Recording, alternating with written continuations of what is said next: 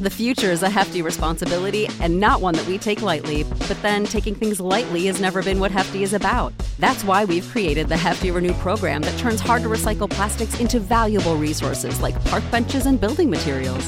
To participate, simply fill up an orange Hefty Renew bag with accepted items, tie it up, and drop it in with your regular recycling. That's it. It's that easy. It's time to rethink recycling with Renew. Particular valued resources may vary by geography. More info available at heftyrenew.com. I've never been this nervous in my life. Greetings from Long Time No See, the podcast. Every week, we'll be inviting two blindfolded comedians to answer a series of questions about their careers, lives, and opinions. Now, let's remove those blindfolds and start the show. Hi! What would your opening line with your celebrity crush be? Loved you in Harry Potter. Worst date you've been on? A man bit my neck mole off once. You did what? A man bit my neck mole off. Oh my God, Jack almost fell off his chair. Be sure to follow and subscribe to the podcast.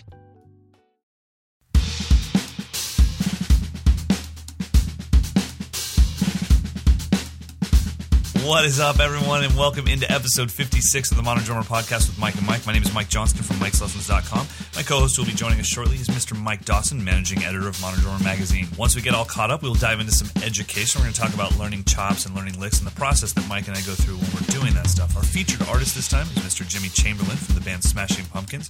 In our gear review section, we'll be checking out a Beyer 6.5 by 15 steel snare drum. We'll get to a bunch of your listener questions, including your audio questions. We'll get to your son of a picks of the week. It's 5-star. Let's start. Skype is cooperating. That's nice. Yeah, I have to apologize for all the cell phone interruption last time. That was driving me nuts. Like I had a near panic attack when I was trying to edit that. So you obviously had no idea that it was happening when we were recording. No, I mean that stuff is invisible. You don't see it until Right. you open up the audio file, and it's like, and the problem with that kind of noise is it's broadband, so you can't EQ it out. It's everywhere. I would have had to have low pass shoved my audio so much that I would have sounded like I was in a cave somewhere. Right. It was so bad. But I apologize for anyone who was completely annoyed. So lesson learned, never put your cell phone next to a microphone. Right, as I move mine away. That's a great idea. How's your week been, man? It's been good. Today is a super hectic day. We have so much that we had to get done here at the office. We had to finalize the December issue. I don't even remember what issue we're on. We had to finalize the November issue. We had to meet on the reader's poll for next year, which will be launching December 1st. So that's how far ahead we work. So we're creating content that isn't going to be consumed by anyone until December. And we have to have it done today. Like, done. August 24th. Wow, man. Our deadlines. And so give us a little rundown on the reader's poll stuff. What actually happens? So you choose who the people are going to be in the poll, and then people vote on that, and then they obviously have the write-in version. I'll go back years and years. In the original day, we didn't have any kind of nominations or suggestions for who to vote for. It was just you fill out the card with your favorite drummer. And it was just a flawed system. It's why we don't do that for elections in this country. It's why we don't do it for anything, because you get just I mean, there were years when Neil Peart was winning like the jazz category. Things that just make no sense whatsoever. So a few years back we decided, all right, let's go through the year of coverage in the magazine from December to December, because the Reader's Poll nominee list comes out in December. So we go 12 months, 12 issues. Every artist name that's in the magazine, we assign them to a master list of categories.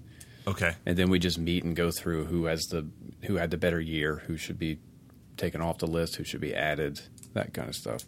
I got So we whittle it down to 5 nominees, and we always give the option to write in as well. So you can always vote for your favorite drummer in any category. We just offer suggestions, so maybe you don't really remember who had a great year in the fusion world. So here's who we think had a great year in the fusion world.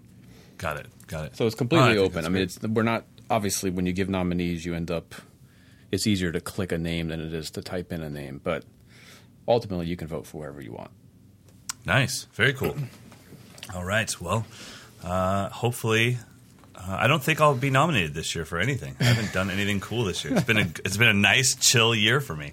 But I got my win from last year, so you're so lying. You launched your updated website this year. Yeah, that's true. That was a big task, and it's funny. I have some guys here at camp that are very influential in the Silicon Valley world in e-learning, and they're getting me back in the neurotic world again of like, my website's not good enough. It's got to be better. I can do better. I know I can. And so, I just took like that first mental break in a long time of just like, okay, I'm really proud of how fast people are learning.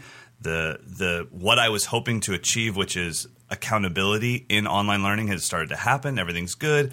And then you just get one guy that's like, well, have you thought of? And I'm like, no, I haven't. We should do that. Let me call my developer.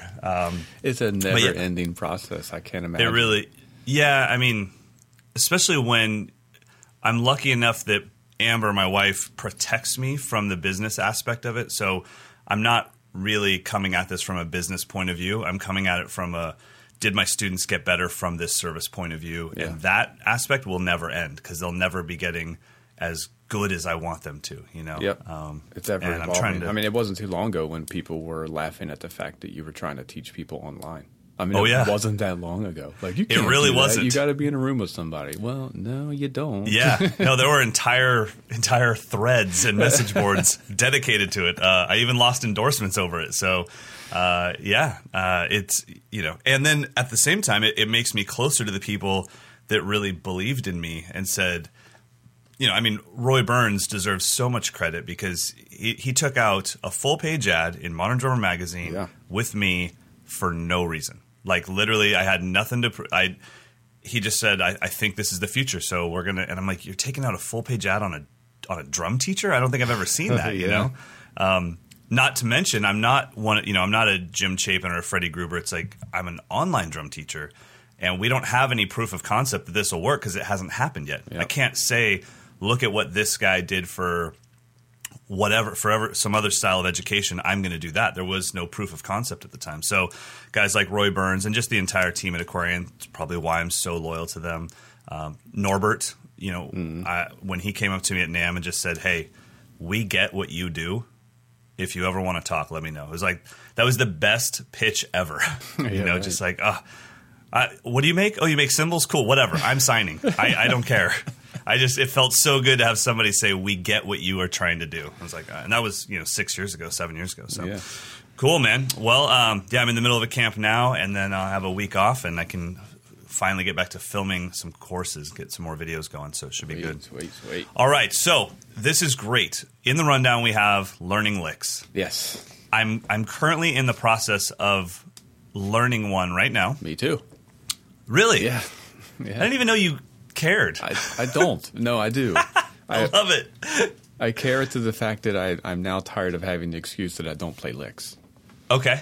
I was like, that's not an excuse. No. That's like me saying jazz sucks. Yeah. And it's like, well, it doesn't suck. You're just not very good at it. So, but I used to say that when I was a kid. Like, jazz sucks. Like, really? Yeah. Have you mastered it? Yeah. To me, I think once you've mastered something, then you can turn your back on it and say, that sucks. Yeah. I just won the world record in marathons. Fitness sucks. It's like, cool. Look at you. You got a world record. You can say that. I don't know that I can say anything sucks except for peas. Peas suck. Peas? Shut up. Are you really not a fan of peas? No, they're fine. I just don't like them as like a side dish. I think it's just that it's not really. It does nothing for me. You know what? I'm the same with two things. There's only two food items I can think that I don't care for in any way, and that's mushrooms and olives. Olives is a tough one. Sometimes I like them. Sometimes they will not go. I cannot swallow them. It will not go. They permeate into everything. Yeah, it's such an overwhelming flavor. I can literally get a blueberry bagel, and I'm like, this touched an olive 6 days ago. I know it did. Don't tell me this didn't touch an olive. I can taste it. It's a blueberry bagel, and there's a hint. Another weird one for me is cucumber. Really? That's top probably 3 of my favorite things in the world. Yeah, I don't mind it if it's diced up and put into a salad, but if it's just big old chunks of cucumber, and it's not even the taste of it, it's the repeat of it. I'm like, I don't want to be tasting cucumber all day long.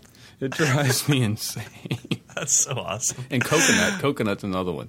Stay out of my food, coconut. Okay, I'm with you on that. And I'm not too I don't have a problem with the flavor. It's the texture. It's like the fingernails. Yes. It's like the fingernails. Oh, now you just super ruined it for everyone. Yeah, I am not down with the coca. Anyway, it's not my jam. Licks, man. Licks. So, okay. What's your coconut lick? My coconut lick would be, my fingernails lick would probably be right left kick.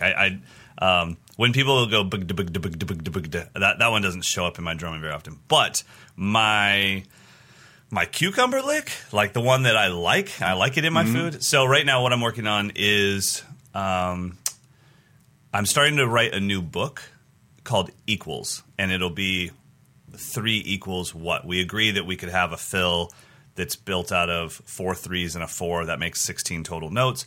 But what does your 3 equal? Is it right, left, kick? Is it kick, right, left? Is it flam, kick, kick?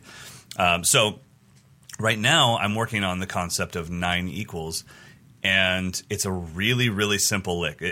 Technically it's a 9-stroke roll. Digga, digga, digga, digga, dot. It just goes from the downbeat of 1 into the backbeat of 2. And it's all double strokes. Double right hand on the hi-hat, followed by double left as ghosted, followed by 2 kicks, and then 2 lefts again. Okay. So it's right, right, left, left, kick, kick, left, left, and then backbeat on 2. Right? And it's the 2 left ghosts followed by 2 kicks followed by 2 left ghosts. That I'm really having a hard time with. Evening out the sound. Sometimes the kicks are too loud. Sometimes the kicks are taking advantage of my skip speed too much, so they're too fast. They're not as perfect as my hand doubles. And I think that was just – there was a time in Ireland where Ash, Mark, and myself we were kind of trading – we were in this one-drop feel, and we were just improvising together. We weren't trading. We weren't jamming licks. But Ash did this little thing, and then I was like, oh, I have one of those. And then Mark has one of those. But – what was interesting was we all had one of them, but mine was not Ash's, and mine was not Mark's, and Mark's was not mine. It was just like, oh, we all have heard this kind of gad, right? You know, yeah. And I have the gad version of it. I have it with inverted doubles and stuff. But when I looked at Ash, I was like, I think he's literally doing double strokes. Like, there's nothing cool. But it sounds hella cool. Does he throw the left foot in there? Is that his thing? Yeah. So his was more of a 5. It was like a repeated 30-second note quintuplet of right, right, left, left, hat. And so the right hand, it was almost actually, it would be like if you felt it in groups of 3 of right, left, hat, but he was diddling the right and the left. I do that same one. I just start it on the left foot, so the left foot is keeping my time for me. Okay. So it's so anyway, so I just started thinking 9 equals. I'm going to make up some 9-stroke rolls with different variations. And this one, just right, right, left, left, kick, kick, left, left, right. It's just not clean. So I'm having to really, really practice. So that's the lick. We'll talk about how I'm learning it in a second. What is something you're working on? Mine is first of all, my coconut lick is the blushda. Okay, that's your. It's not. As soon as I hear it, I'm like, please take that out of my music. It's just, Can you turn down the blushda in my mix a little bit? Thanks. I mean, it's effective. It sounds cool, but it just stands out to me. Like, there's the blushda. Like, I can't. Yeah. I've yet to hear it seamlessly integrated in a phrase to the point where I'm like, oh, what did he just do there? It's instantly like he just did the blushda. So right, I know exactly what it is. Yeah, and it's cool. I mean, it's cool. It's an awesome lick, but. I think the blushda can be a little bit of a, on a positive note, it can be a gateway into other texturized, flushed out licks. The one thing that people have to learn when they learn those things is the way you learn it, where you play it for the entire bar, that's not the useful way to do it. Yeah. Right? Like, if I ever use it, it's one single blushda is launching me into something. Yeah. And since it takes up 3 notes, it's what launches me into starting something on the of 1. Oh, okay, cool. But I never go like more than one of them in a row. It's never blushda. It's blushda kakabutu tokoshikatang. Right. So, yeah, I think Todd Zuckerman had the best description. It's like a machine gun. You're just blazing Tommy a machine gun. Spraying the crowd. He's like, you got it. It's funny, that launched a whole thing of me. That was my first time having it broken down for me, even though everyone had told me, oh, it's a Tony thing. Oh, then it was a Dave thing, a Vinny thing. It was like, well, it was a Todd thing for me because he's the first person that broke it down for me. Yeah. So all right, so that's your fingernails my lick. Fingernail lick. My the lick I'm working on. I've always struggled with starting any kind of fill or phrasing with the foot. Like that just never with feels bass drum. right with the bass drum. And it starts with like the Elvin lick, the right left, the kick right left or kick left right. Mm-hmm. That just doesn't feel natural to me. I can do the other two versions with the bass drum on the third part of the triplet or the bass drum on the second part of the triplet. No problem. Starting with the bass drum, I just have a hard time keeping the time centered. Wow. So that's what I was working on. But then that launched me into the Keith Carlock lick, which is a 32nd note pattern, which is 2 bass drums, right, left, and then 2 rights, 2 lefts. Right. Yeah. So it's almost like almost like a rough into the paradiddle diddle, but the rough happens with the kick. But and it happens on the beat. Right. Yeah, it's not like it's. So the bass drum starts on 1. The accents, the right and left, are actually on the E of the beat, and then you play a 5-stroke roll to fill out the beat. So that has been painstaking for me to make that not flip to where the accents go onto the beat, or to flip it and start to play it as sextuplets. That's what I was going to ask. So it's 1, 2, 3, 4, 5, 6. So it's 8 notes long, right? Yes, 30 seconds. When he plays it, does he play it as 30 seconds, or does he play it as more of a 30-second note triplet thing that has like a polyrhythm over the beat? He plays it as 30-second notes, believe it or not. So straight up. But really? So maybe it's just the fact that those 2 accents are happening on the E that gives it that weird feel. And sometimes he'll add an extra diddle to make it longer, make it go over the beat, or he'll just kind of fill in the space with a double stroke roll and then launch into that at will wherever he wants. But the basic pattern is 2 bass drums on the beat, which was what every time you hear him do that stuff, it just feels to me like, where did the time go? Yeah, like if I was his bass player, I'd be like, dude, I don't know where 1 is. You completely lost me. That's so funny because as soon as you started explaining the lick, I'm like, oh yeah, he did that probably 100 times in the Modern Drummer Festival solo. It's like his thing. But it's his thing, right? But I always thought it was phrased differently because of where the accents were. I was like, how's he phrasing that? I don't know. Because I assumed, like you said, his hands were the downbeat in his mind. Yep. Because his kick, he doesn't have like a triggered metal bass drum, so it doesn't show up as doom doom. It's like yeah. So I heard those hands. That's really cool. Yeah, he does play it as sextuplets as well, but the one that I'm learning is, because that's the one that feels so weird to me, is straight 30-second notes. Because I just kind of naturally launch into the triplet version, but since there's 8 notes, it's like I just lose all sense of where the pulse is. If it goes into triplets. So that's what I'm working on, and it's been. I thought I could just do it, because I have the ability to play that. There's nothing. It's made up of things you can already play, so right? It's no big deal. But I recorded myself just with my iPhone just to be like, all right, where am I at? And it was like, dude, you got to go back to the absolute beginning. You've got to go back to like 50 BPM. You've got to tap eighth notes with your left foot. You've got to count out loud. I mean, I feel like I was in like 5th grade again. I love it. And it's been like 2 weeks, and I'm still not to the point where it kind of pops out. That's exactly what I'm going through, and I'm trying to explain it to the campers because they're obviously going through their own torment in the curriculum. And I'm like, do you understand that I'm working on 9 total notes, and I'm on day 6? And you guys are like bummed out at yourself that you can't learn 42 pages in a day? I'm like, guys, perspective. I'm working on 9 notes, and I'm horrible at it. And it's 9 notes that are made up of things I'm really good at. Like, it's hitting 2 rights in a row. I've got that, man. I worked it out when I was 12. Yep. So it's like, but it's just the pattern. So as far as the system that I'm going through, probably very similar to you. It's slowing down is key. I have the desired result in my head. Whether I heard Ash do this exactly or heard Mark do this exactly, I know what the phrasing is. I know what I want it to be. Mm-hmm. I hear this smooth, like it's butter, and then it lands on 2. It goes butter, scat, butter, scat. So I know what I want, but I can't play it at the speed I want. So my thought is if I keep trying it at the speed that I want, and I keep playing it sloppy and keep train wrecking it, my brain will memorize that as what is correct. Because my brain doesn't know that it's wrong. It just says, hey, you keep doing this, we're going to memorize it. Yeah. So I really, really slow down, like you said, 45, 50 BPM. metronome for sure. The first thing I do is I take the problem out of the exercise. So I'm not playing it as a groove. I'm literally playing da-da-pa-pa-ka-ka-pa-pa-da and da-da-pa-pa-ka-ka-pa-pa-da and just looping that forever and ever. So, even thinking of it as like, well, let me get rid of 30-second notes. Can't that just be 16ths of 1 E and a 2 E and a 3? 1 E and a 2 E and a 3? It doesn't have to be what it's going to become, because I feel like I have the raw speed to play this. I can absolutely physically pull this off. My brain can't put the order of 2 ghosted lefts followed by 2 strong kicks followed by 2 ghosted lefts. It's having trouble with that. So I have to slow this thing down. So I do that. Then eventually I give it more space. Da-da-ba-ba-da-da-da-da-da. Boom. Got.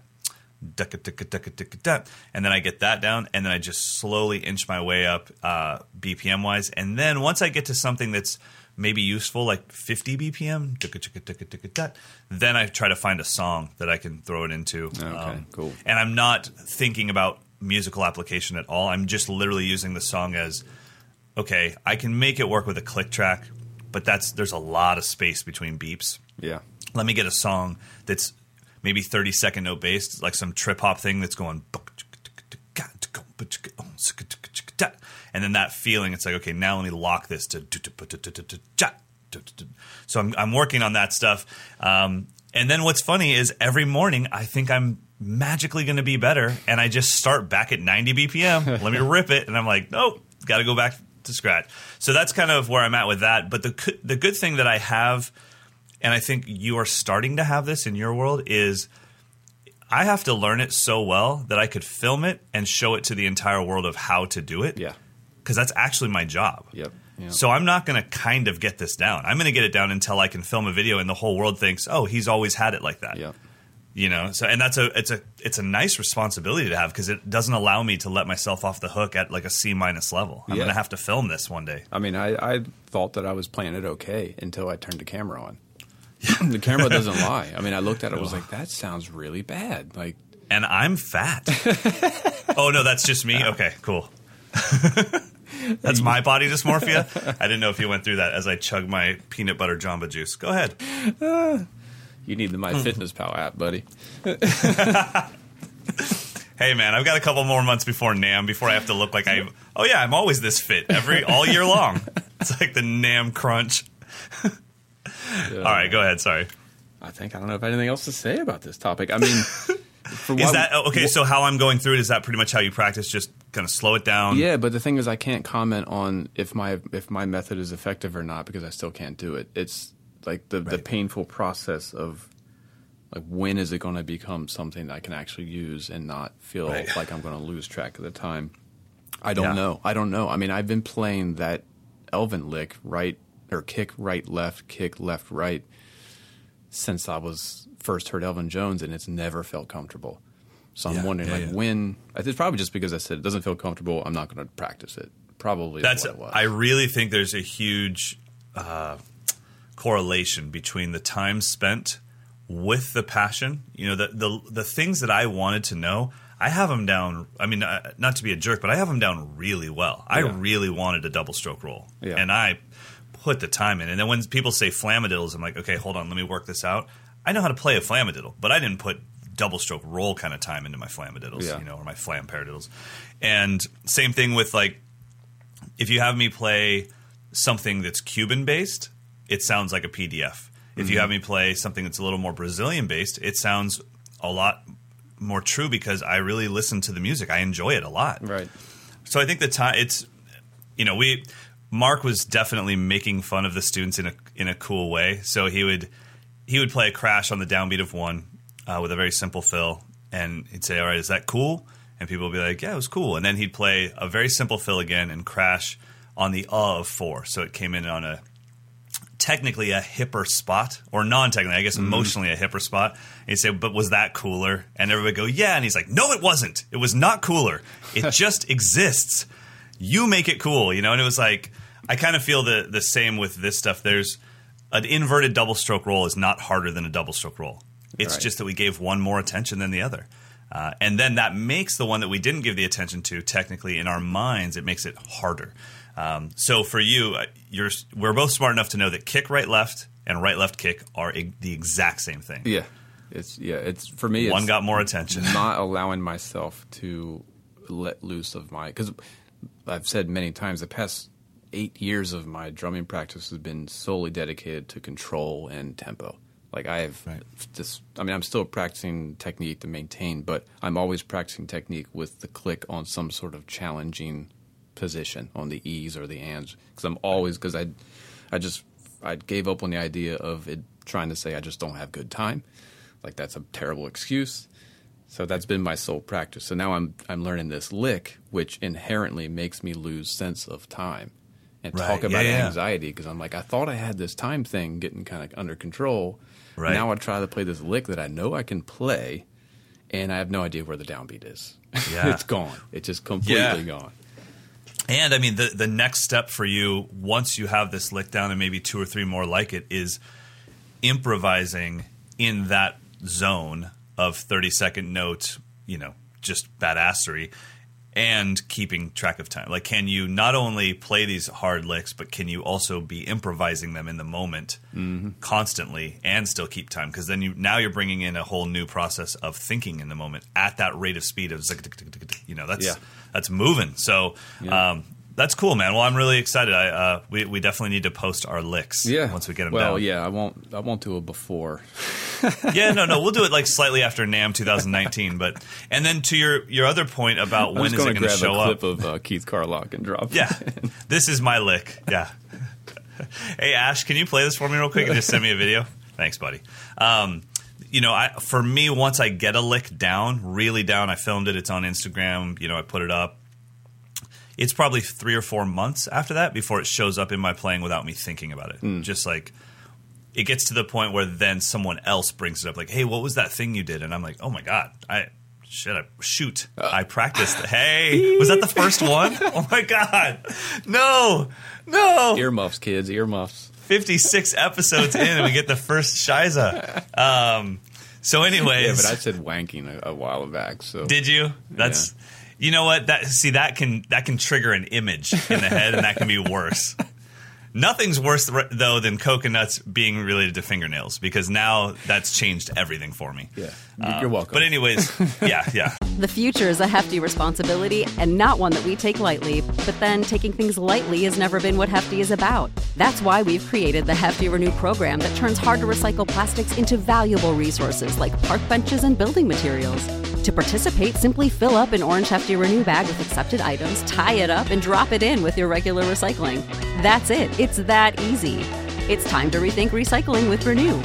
Particular valued resources may vary by geography. More info available at heftyrenew.com. Support for this podcast and the following message come from Corient. Corient provides wealth management services centered around you. They focus on exceeding your expectations and simplifying your life. Corient has been helping high achievers just like you enjoy their lives more fully, preserve their wealth, and provide for the people, causes, and communities they care about. As one of the largest integrated fee-only registered investment advisors in the U.S., Corient has deeply experienced teams in 23 strategic locations. Corient has extensive knowledge spanning the full spectrum of planning, investing, lending, and money management disciplines. Leverage Corient's exclusive network of experts to craft custom solutions designed to help you reach your financial goals, no matter how complex they may be. Real wealth requires real solutions. For more information, connect with a wealth advisor today at Corient.com. That's Corient.com. Corient.com. So 3 to 4 months later is about when it shows up naturally in my playing. Jeez Louise. I think we should talk about a featured artist. Who's our featured artist? So Jimmy Chamberlin, we did a short little shop talk story with him because he went to Sockeye Drums. That was the crux of the story. Oh wow! He was originally a Yamaha artist, I think, when the Pumpkins got huge. Yep. Then he went to DW, and then I guess when Sockeye split and started their own brand, he wanted to go back and work with those guys. So it's kind of cool to hear him just kind of talk about his experience and why he went back. It was basically his loyalty to the people who were making his Yamaha drums, who are now at Sockeye. Right. So he wanted to work with them. And then he talks about rejoining the Pumpkins, which I had forgotten that he'd done. There was like a mix-up. There was all kinds of stuff happened with that band, and then he ended up doing the last tour. And I didn't know that he was actually a tech guy for a while. He took some time off and developed, let me find the story so I can tell you the name of it. I believe it's an app for musicians that was really successful. Really? Let me find it. It is, so it's on page 70 if anyone's reading along with us here. Live One, which I don't even know exactly what it did, but it's really good. He apparently did. He took no touring for a couple of years just to dedicate his time to Live One. Hopefully, someone listening has some experience with it and can share exactly what it does. Is it liveonegroup.com? Yep, I got it. Okay. Crowdsurfing was their flagship software. So it enhances the viewing experience around their live-streamed and on-demand programming. So you go to a baseball game, and then you can watch extra content that's streaming live to go along with it. Wow, this is actually like a real company. Yeah, that's what I'm saying. Like he said, the heck with Go drums. Jimmy. Go Jimmy. After he... I'm pretty sure I've told you the story of him sitting down and trying to flambe myself and JP Bouvet. Yeah, one time at Vic's drum shop. Other than that, he was very nice, but he did want to make sure he put a hurt on us. It was pretty cool. Dude can play, man. The dude can play. So let's talk about the Pumpkins. Did you go through an era of obsessing over them? Yeah, huge. So I would say, obviously, coming out of my jazz band high school world was the grunge era. So I'm a sophomore in high school. This thing called Nirvana shows up. It didn't do anything for me. And then this other band called Pearl Jam came along, and that was the divide in my high school. Do you like Nirvana or do you like Pearl Jam? Oh, okay. I was on the Pearl Jam side. I just loved it. And then Smashing Pumpkins came out, and I was like, what is this? This is trippier than the grunge thing. I don't know. Pretty much everyone in the grunge era, I could draw a correlation to another singer with that singer, but with the Pumpkins, I couldn't. I was like, I don't know who Billy Corgan sounds like. Yeah. The drumming was, I think, tighter maybe and cooler than what I was hearing in Nirvana and Pearl Jam. It was just, I remember when I heard Cherub Rock, I was like, are those single strokes? Yeah. Dun, dun, dun, dun, dun, dun, dun, dun, dun. I was like, oh my God, I had to learn that. And then the big push for me was this really, really mellow song. I can't even remember the name of it, but it was on the Singles soundtrack. They had one song on the Singles soundtrack. Oh, yeah. What a great soundtrack. Yeah, and that was like the soundtrack of my high school, pretty much. But when that came out, they had this really mellow song, and I just fell in love with it. So yeah, I was a huge Pumpkins fan, and followed Jimmy a lot. Tried to learn the drumming a lot, and tuned my drums like him. Yeah, I mean, it was really influential. I would say because they were. Like I said, you had Pearl Jam and Nirvana, and then you had all of the other Seattle bands as well. But that was the big divide. And then the Pumpkins at the time, that was like a little bit more like, oh, you're really dedicated to music, you know? Mm-hmm.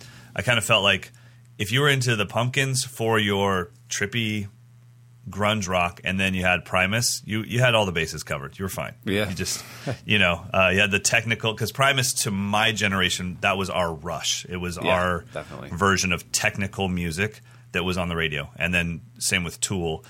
And then we had Smashing Pumpkins. And Smashing Pumpkins, same thing. It was like, okay, I felt at the time like there's the Smashing Pumpkins that the world knows about because they're not fans. They just hear it on the radio, all the hits.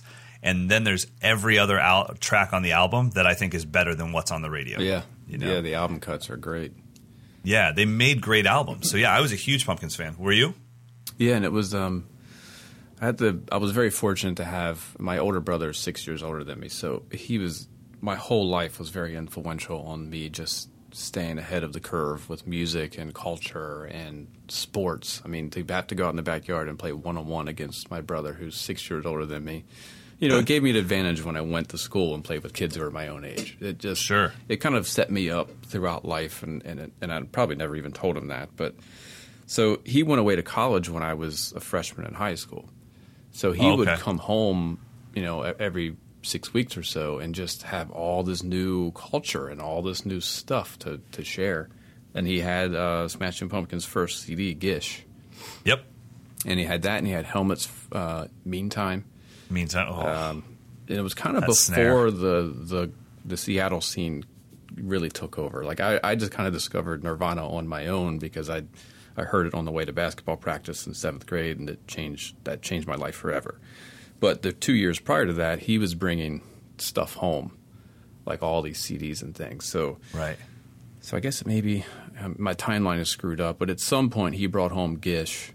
And when I heard that, it was like, whatever this is perfect because it relates to what I'm studying in the Dennis Chambers world and the Dave Weckl world. The drumming is more jazz influenced than it is heavy metal influenced, like some of the grunge stuff. So that record is still one of my favorites, and his snare drum sound to me on that album just defined it. Like that was what I wanted forever. I mean, I broke so many lugs on my snares trying to just get it to sound like his. Yep. Just cranking it up like that. So, yeah, I was a big fan for the first 2 records. After that, I kind of got so deep into straight-ahead jazz that I abandoned most rock and stuff. But, yeah, those first 2, it's Gish and then Siamese Dream. Yep. Those 2 were, like, everyday soundtracks for a good 5 or so years. Yeah, and as somebody that, I mean, at that time, I was in my band, my band that eventually got signed, and then we went out with Filter for a long time, which their drummer lost his gig in Filter because he played one night in Smashing Pumpkins. No. So when Jimmy Chamberlin was out for a second, Matt Walker from Filter did the Grammys with them. I remember that, yeah. And Richie was like, "Cool, you're not welcome back. You leave us even for a night, it's over." And so I was like, "Oh my gosh!" Like, and I'm playing congas for him. I'm like, I'm never gonna play congas for anybody. I don't want to lose this gig. But yeah, that. The one thing that the Smashing Pumpkins gave to my band, besides just musical influence, was the fact that they made albums. They didn't make hits with a bunch of random B-sides. They made great albums, and each song led into your next favorite song. And that was something that, obviously my band wasn't able to accomplish in any way, but we definitely were trying to have 11 great songs that were equal value instead of just one hit and a bunch of B-sides. So, I was a huge fan of what they're doing. And also at the time, just the fact that they brought a female bass player into the limelight that, eventually after that, I had a female bass player in another band called Head Rush, and that was, Smashing Pumpkins was one of her favorite bands when she was 11 years old. Yeah. And I'm sure that had something to do with her just seeing like, oh, well, she's doing it and killing it.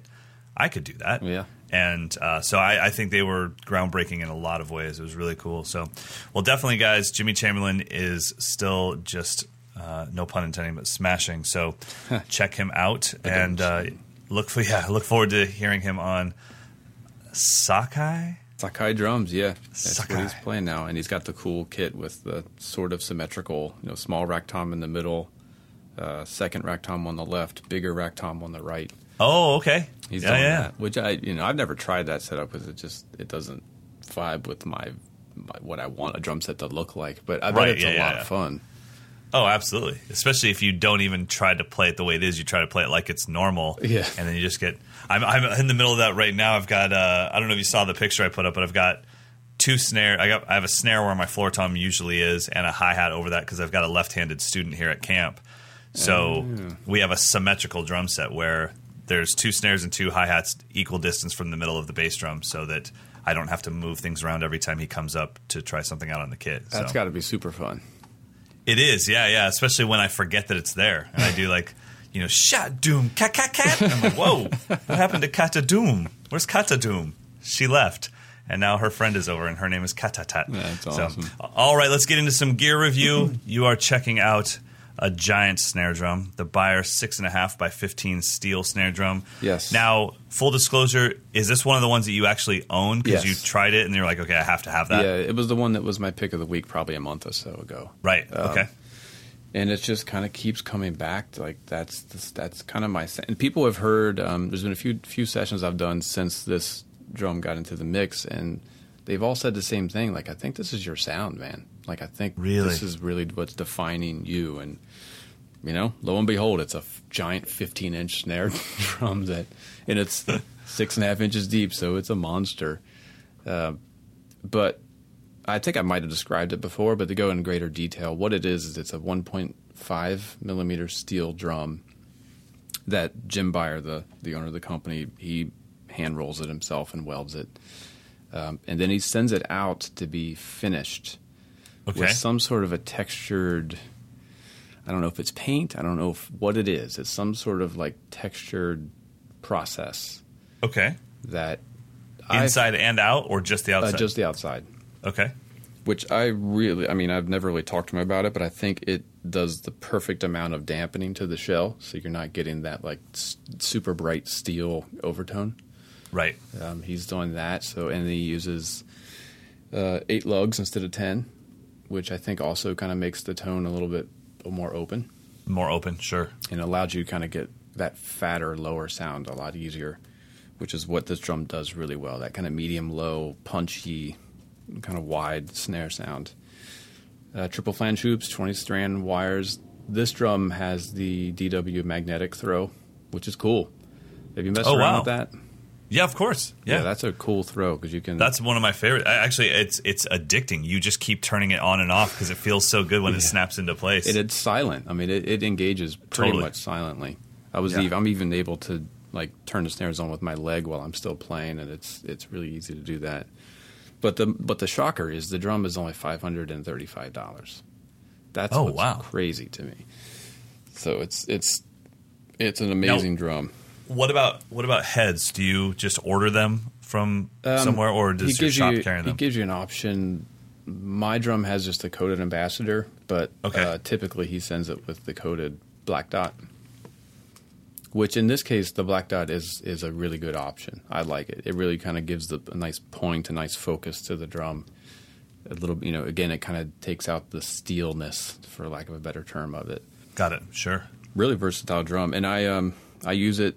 Recording, it's like my number one drum. I usually kind of start there, where in the past I would start with a Superphonic. This is kind of where I'm starting. If it's a rock and roll, modern country kind of thing, I wouldn't use this for a salsa band or anything like that. Although it could probably do that because who knows? Like you crank it up.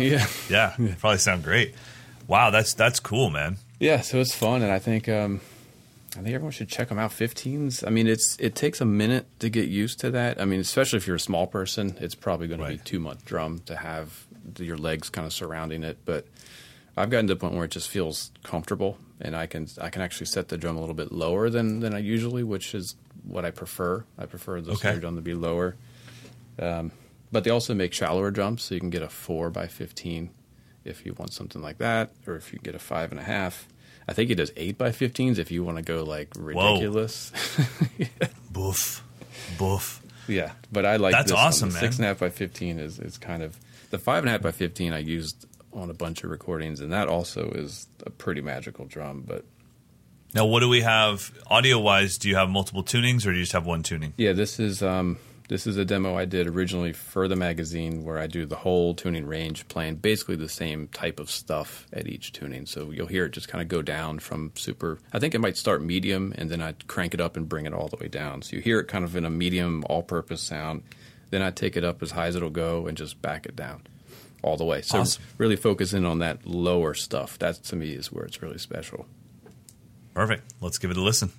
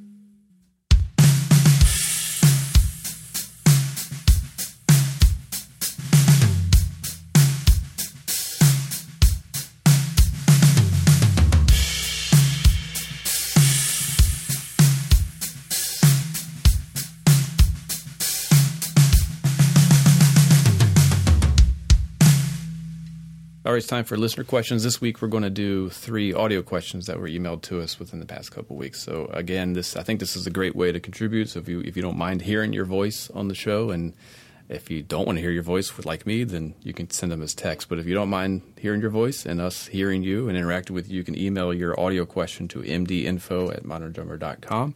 The first one we have is from AJ. Hi, Mike and Mike. My name is AJ Pinsino. I'm from Toronto, Ontario, Canada. And I'm wondering if you guys have ever made a conscious effort to use your non-dominant hand to perform day-to-day activities like brushing your teeth, opening doors, or eating. I know it sounds silly, but this is a technique taught to me by an old teacher of mine, and I'm wondering if you guys have ever heard of it or adopted it and whether or not it's improved your drumming at all. Thank you so much for everything you do. Thanks for taking my question. Your podcast is incredible, and have an awesome day. Cheers. Great question. Yeah, and I think most of us, it's almost like the drumming on pillows thing. Most of us at some point get that brought to our attention. Like, just start brushing your teeth. And, doing everything. And just be more left-handed. Open doors with your left hand. Wave to people with your left hand. I definitely used it for myself. I mean, it's not something that I preach to my students, but I never ate food with my left hand. I never tried to go that far. But I do a lot of tasks with my left hand. I try to be a little more left-handed in life. Mm-hmm. If I wave to somebody, it's almost always with my left hand. I just get used to that being a little bit more of a dominant hand. So it's not something that I swear by and live by, but it is something that made a lot of sense to me. How could this less dominant hand ever get to the level of my dominant hand when I don't use it as much? Yeah, it's tough. So, for me, it was I was just lucky to be born left-handed, and you're kind of forced to do right-handed things in this world. So, so I don't even know, like, if you ask me what hand do I use to eat with, I don't even know, because I think it just kind of changes depending on the utensil or the food. Really? I think who you're sitting next to, which elbow is hitting somebody. I think I cut with the left, but that doesn't feel right when I'm thinking about it, so I have no idea. Brushing my teeth, I have no idea. It's just one of my hands. So I was born left-handed, but my dad was an avid baseball player, so that was one of the first things I did as a kid was learn how to play baseball. And I was trying to be a switch hitter at 3 or 4 years old, and I was trying to be a switch pitcher at 3 or 4 years old. He finally said, you have to choose. What do you want to be? So I chose, for some reason, to be a right-handed hitter and a left-handed thrower. Wow. I'm the exact opposite. I'm a left-handed hitter, left-handed golfer, and right-handed thrower. Really? Now, what about tennis? Tennis would be racket in my right hand. See, I play tennis left-handed. I golf right-handed. I throw a football more accurately with my right hand, but longer with my left hand. That's funny. Batting left-handed feels amazing to me. And I never make very good contact. Batting right-handed feels horrible, and it's spot on every time. But I hate the way it feels to my body. And then, I think my dad was left-handed, so the clubs that we had in the house were left-handed. So if I wanted to pretend like I was putting at 7 years old, I had a left-handed putter. So I just got used to gripping things like that. But yeah, it's always been one of those things that I've always concentrated. Like, wow, you know what? I haven't hit my crash over my hi-hats with my left hand in like 3 songs. I'm getting pretty right dominant right now, and it's so much closer to my left hand. Why do I keep crossing over my whole body to hit it?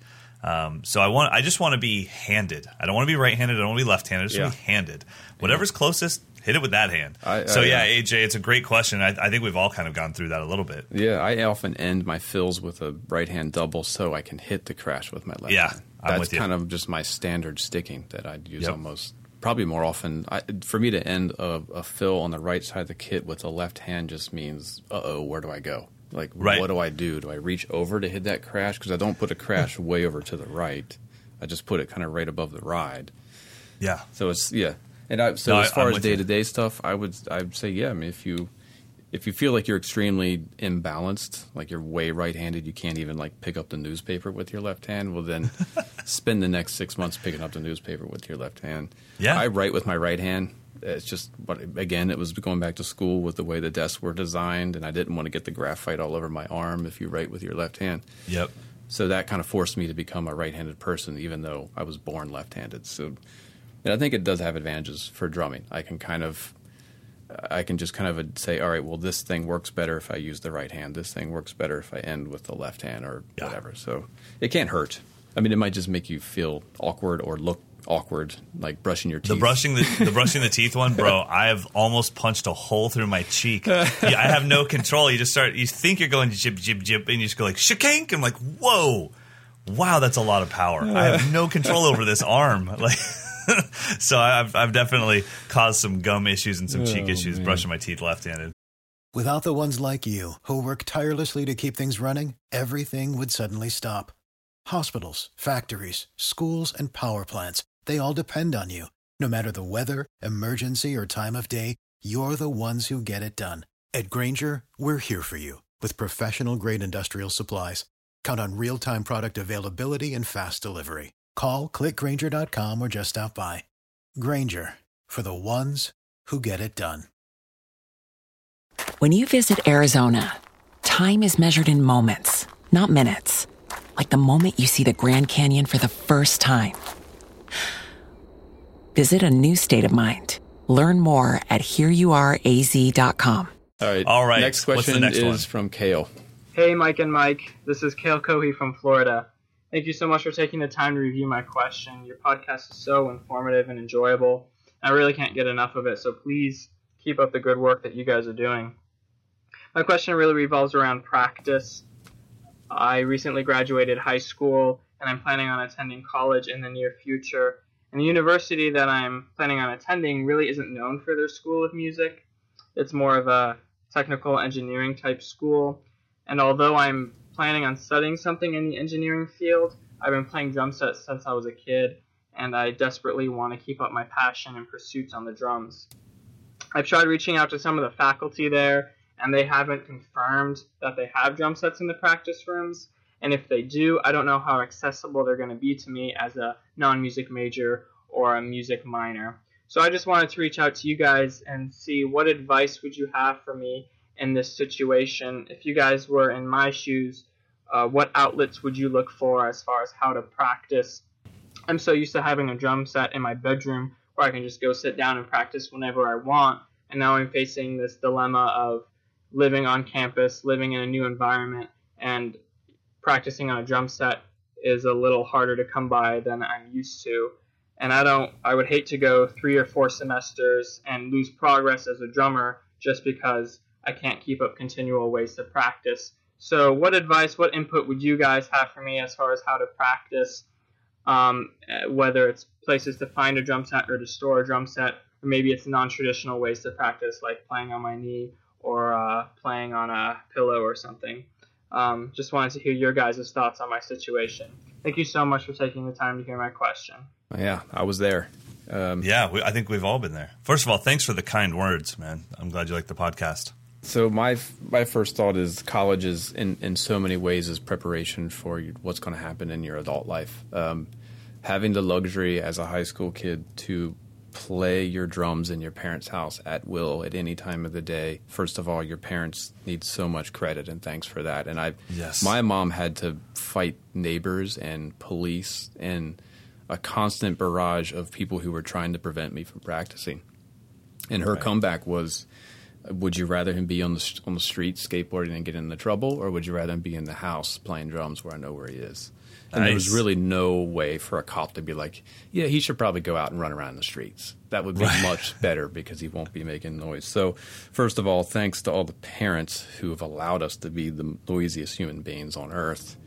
Ever. But as soon as you move out of that situation, you're going to be very, very lucky to find a place to ever do that again, I think. Yeah, and without going out and renting a monthly rehearsal spot or getting lucky and finding a trailer or a house that's secluded from other neighbors, or being able to buy your own house eventually. But I know I spent from 1997 through 2008 without being able to practice drum set at will. Right. Yeah. Without. And even still, I have a studio in my house, but I can't practice at will because I live with someone. So I can't just be like, that movie you're watching? Yeah, I'm going to go just play drums for 2 hours. Like that's, and I'm working on licks, so I'm going to rip 30-second notes. That won't be anything consistent. That was the last text message I got. Sometimes you're loud. Yes. Thanks, babe. Thanks. Yeah. Yeah. So, I mean, we definitely feel your pain. I think you got to find your own mechanisms and devices because I don't foresee it getting back to the way it once was, and not for the foreseeable future. Right. And I also think, too, you're going to learn so much through those restrictions because a drum set won't be the norm. It'll be a huge luxury to you to make real noise. And it might actually spark a lot of creativity in you. It also gives you a chance to focus on things that maybe you just push to the side, like really caring about your technique, getting your pad work together, getting your hands really strengthened. Note placement. God, you could turn on a metronome and just work on your timing and work on super simple exercises that you've just never really cared to fine tune because the drums are so loud. It's like I'm fine. And it's like, are you? Can you put on a metronome at 40 BPM and then just hit the E's always consistently? Yeah. You know, it's like that's something that most people wouldn't do on a drum set. But when you're stuck in a dorm, you're like, okay, I'm gonna practice. I can't not. I have to keep moving forward with this instrument. And like you said, buddy, you said I don't want to lose the skills I've got. It's like you won't. I mean, you might lose them temporarily, but you will have them for the rest of your life. But you can build some new skills and really fine tune, your playing. So yeah. And you mentioned your knee and you mentioned a pillow, but you didn't mention a practice pad. Right. If you need a pad, send an email to Mike'sLessons.com. I'll get you a pad, bro. You need a pad. Yeah, I think everyone should have a good practice pad, a good bass drum practice pad, and a double pedal. You can kind of do everything you need with those three things. Or maybe two practice pads so you can work on movements from right to left. So two practice pads, a bass drum pad, and a double pedal. Not even to necessarily practice double bass, but to be able to use it as a hi-hat or whatever. Yeah, yeah. And you should be able to practice about anything.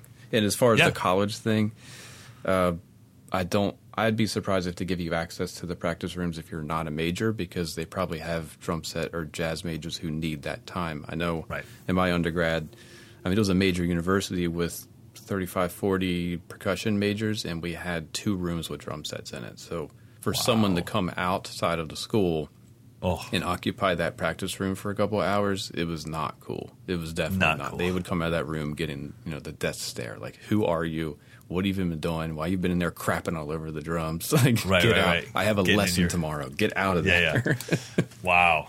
Well, there you go, buddy. So don't do that, but get in some great practice in your room. But try to join. If they have a jazz band, join the jazz band, and then you'll get some real practice, which is playing with other musicians. Yeah. All right, next one is coming in. This is our last one from Michael Rafter. Michael E.A.L. Rafter. Yes. Hey, it's Michael Rafter from Anaheim, California. I just want to thank you guys, first off, so much for taking the time. Really appreciate all you put into the podcast. It is really helpful and just entertaining. Thanks, guys. So I had a question related to something I heard mentioned a few podcasts ago. And Dawson, you were talking about fills and musical situations where the kick drum just doesn't really make sense to include in a fill in that particular context and having to be mindful of that. And Mr. Johnston, you always talk about getting the kick drum into fills and your journey of doing that through learning linear fills. And I've started to do that as well, and the kick drum has naturally started to show up into my playing, into my fills.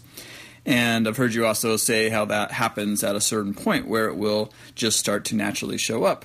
So I'm wondering if it's starting to naturally show up and you're in a gig situation and you're just playing fills and your kick is so comfortable in your fills and it's showing up, is that okay or not?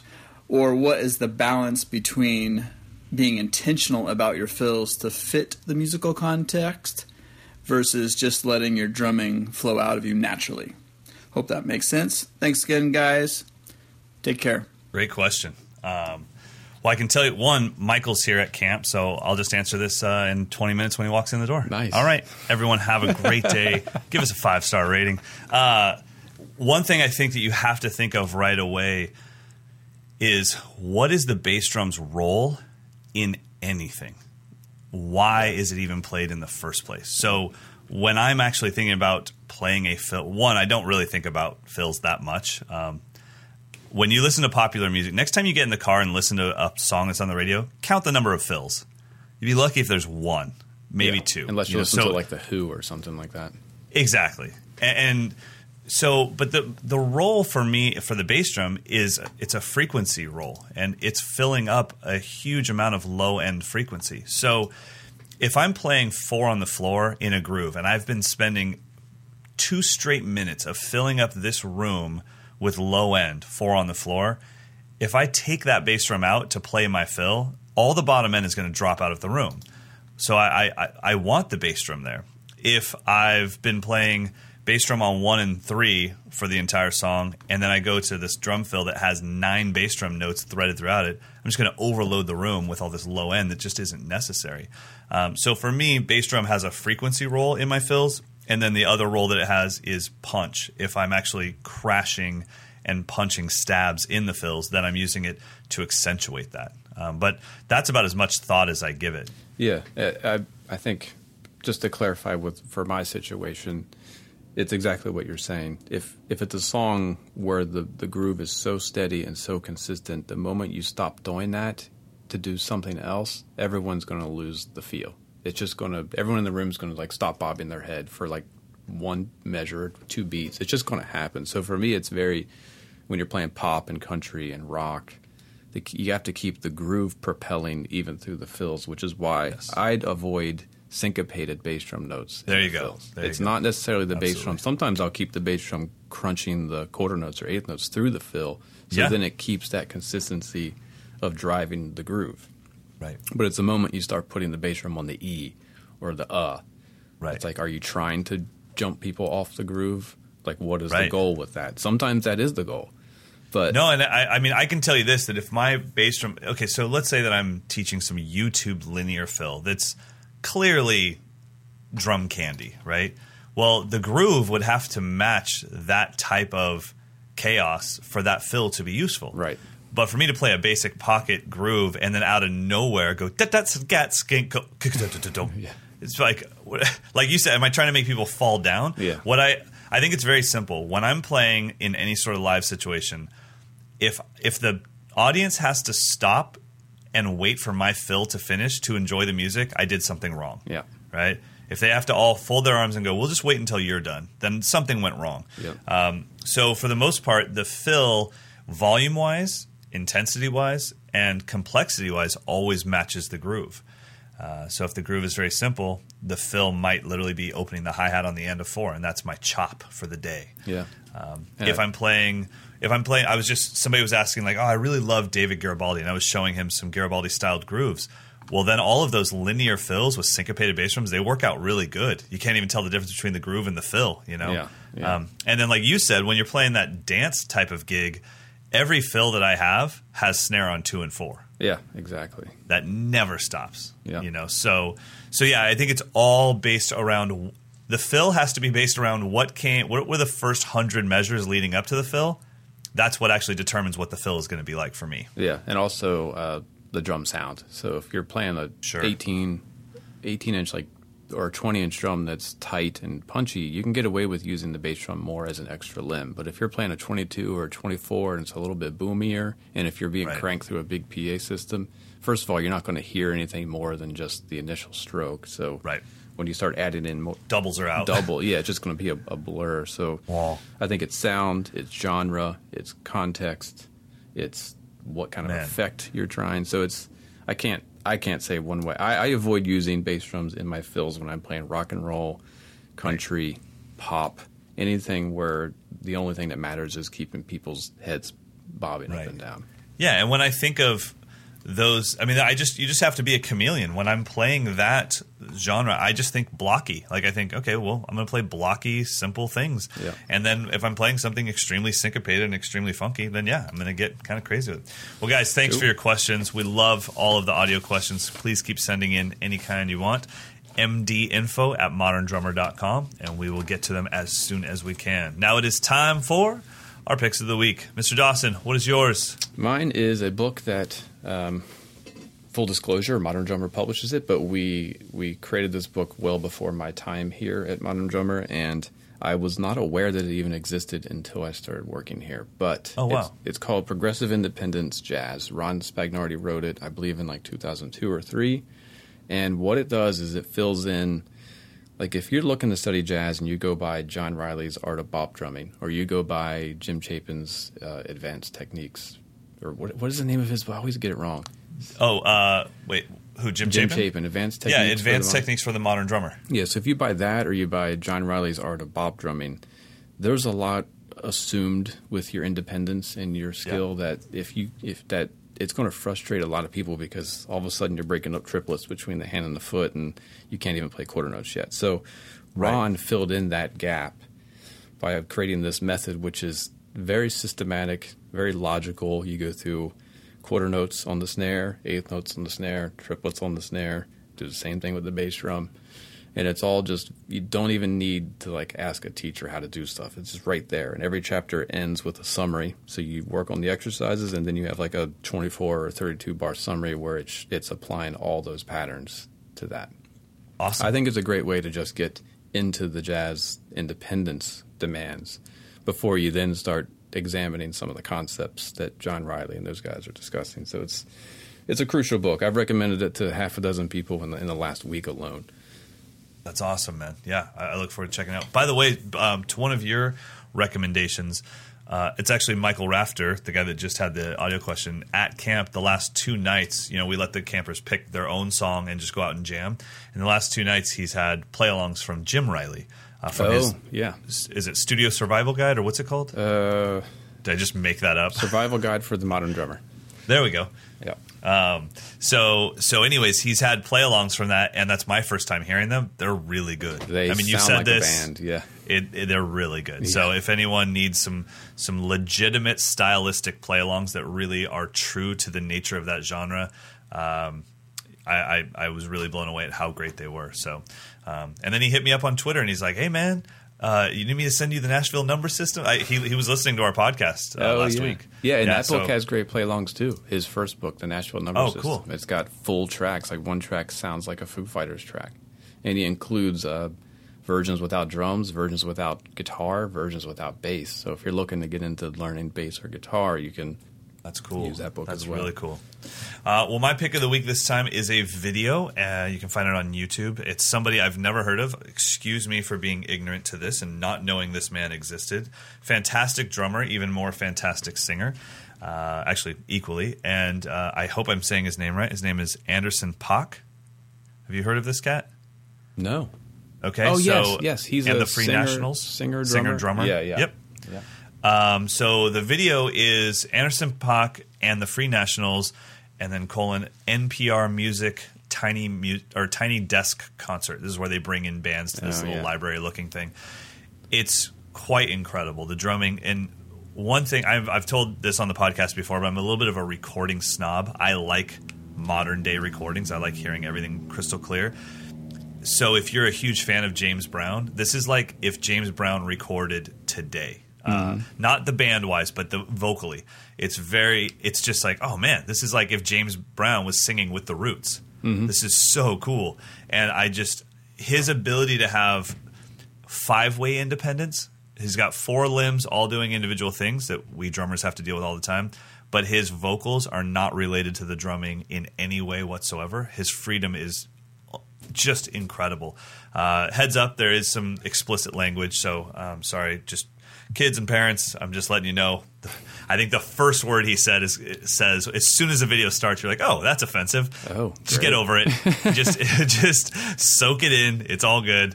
But anyways, I'd never heard of him. I think Karoon, one of the Indian campers from Ireland, posted a video just like, this is pure pocket. And I was like, all right, you win. I'll click on it. Fine. And I clicked on it. I was like, oh my gosh, this is amazing. So Karoon, thank you for that. But so check it out, Anderson .Paak and the Free Nationals.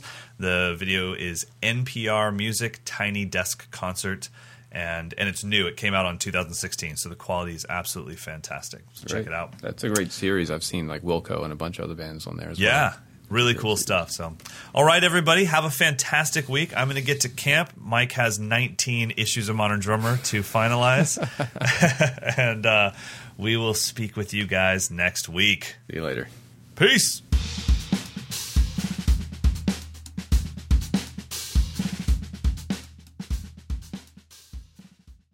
You know how to book flights and hotels. All you're missing is a tool to plan the travel experiences you'll have once you arrive. That's why you need Viator. Book guided tours, excursions, and more in one place. There are over 300,000 travel experiences to choose from, so you can find something for everyone. And Viator offers free cancellation and 24/7 customer support for worry-free travel. Download the Viator app now and use code Viator10 for 10% off your first booking in the app. Find travel experiences for you. Do more with Viator. For the ones who work hard to ensure their crew can always go the extra mile, and the ones who get in early so everyone can go home on time, there's Grainger, offering professional-grade supplies backed by product experts so you can quickly and easily find what you need. Plus, you can count on access to a committed team ready to go the extra mile for you. Call, click Grainger.com, or just stop by. Grainger, for the ones who get it done.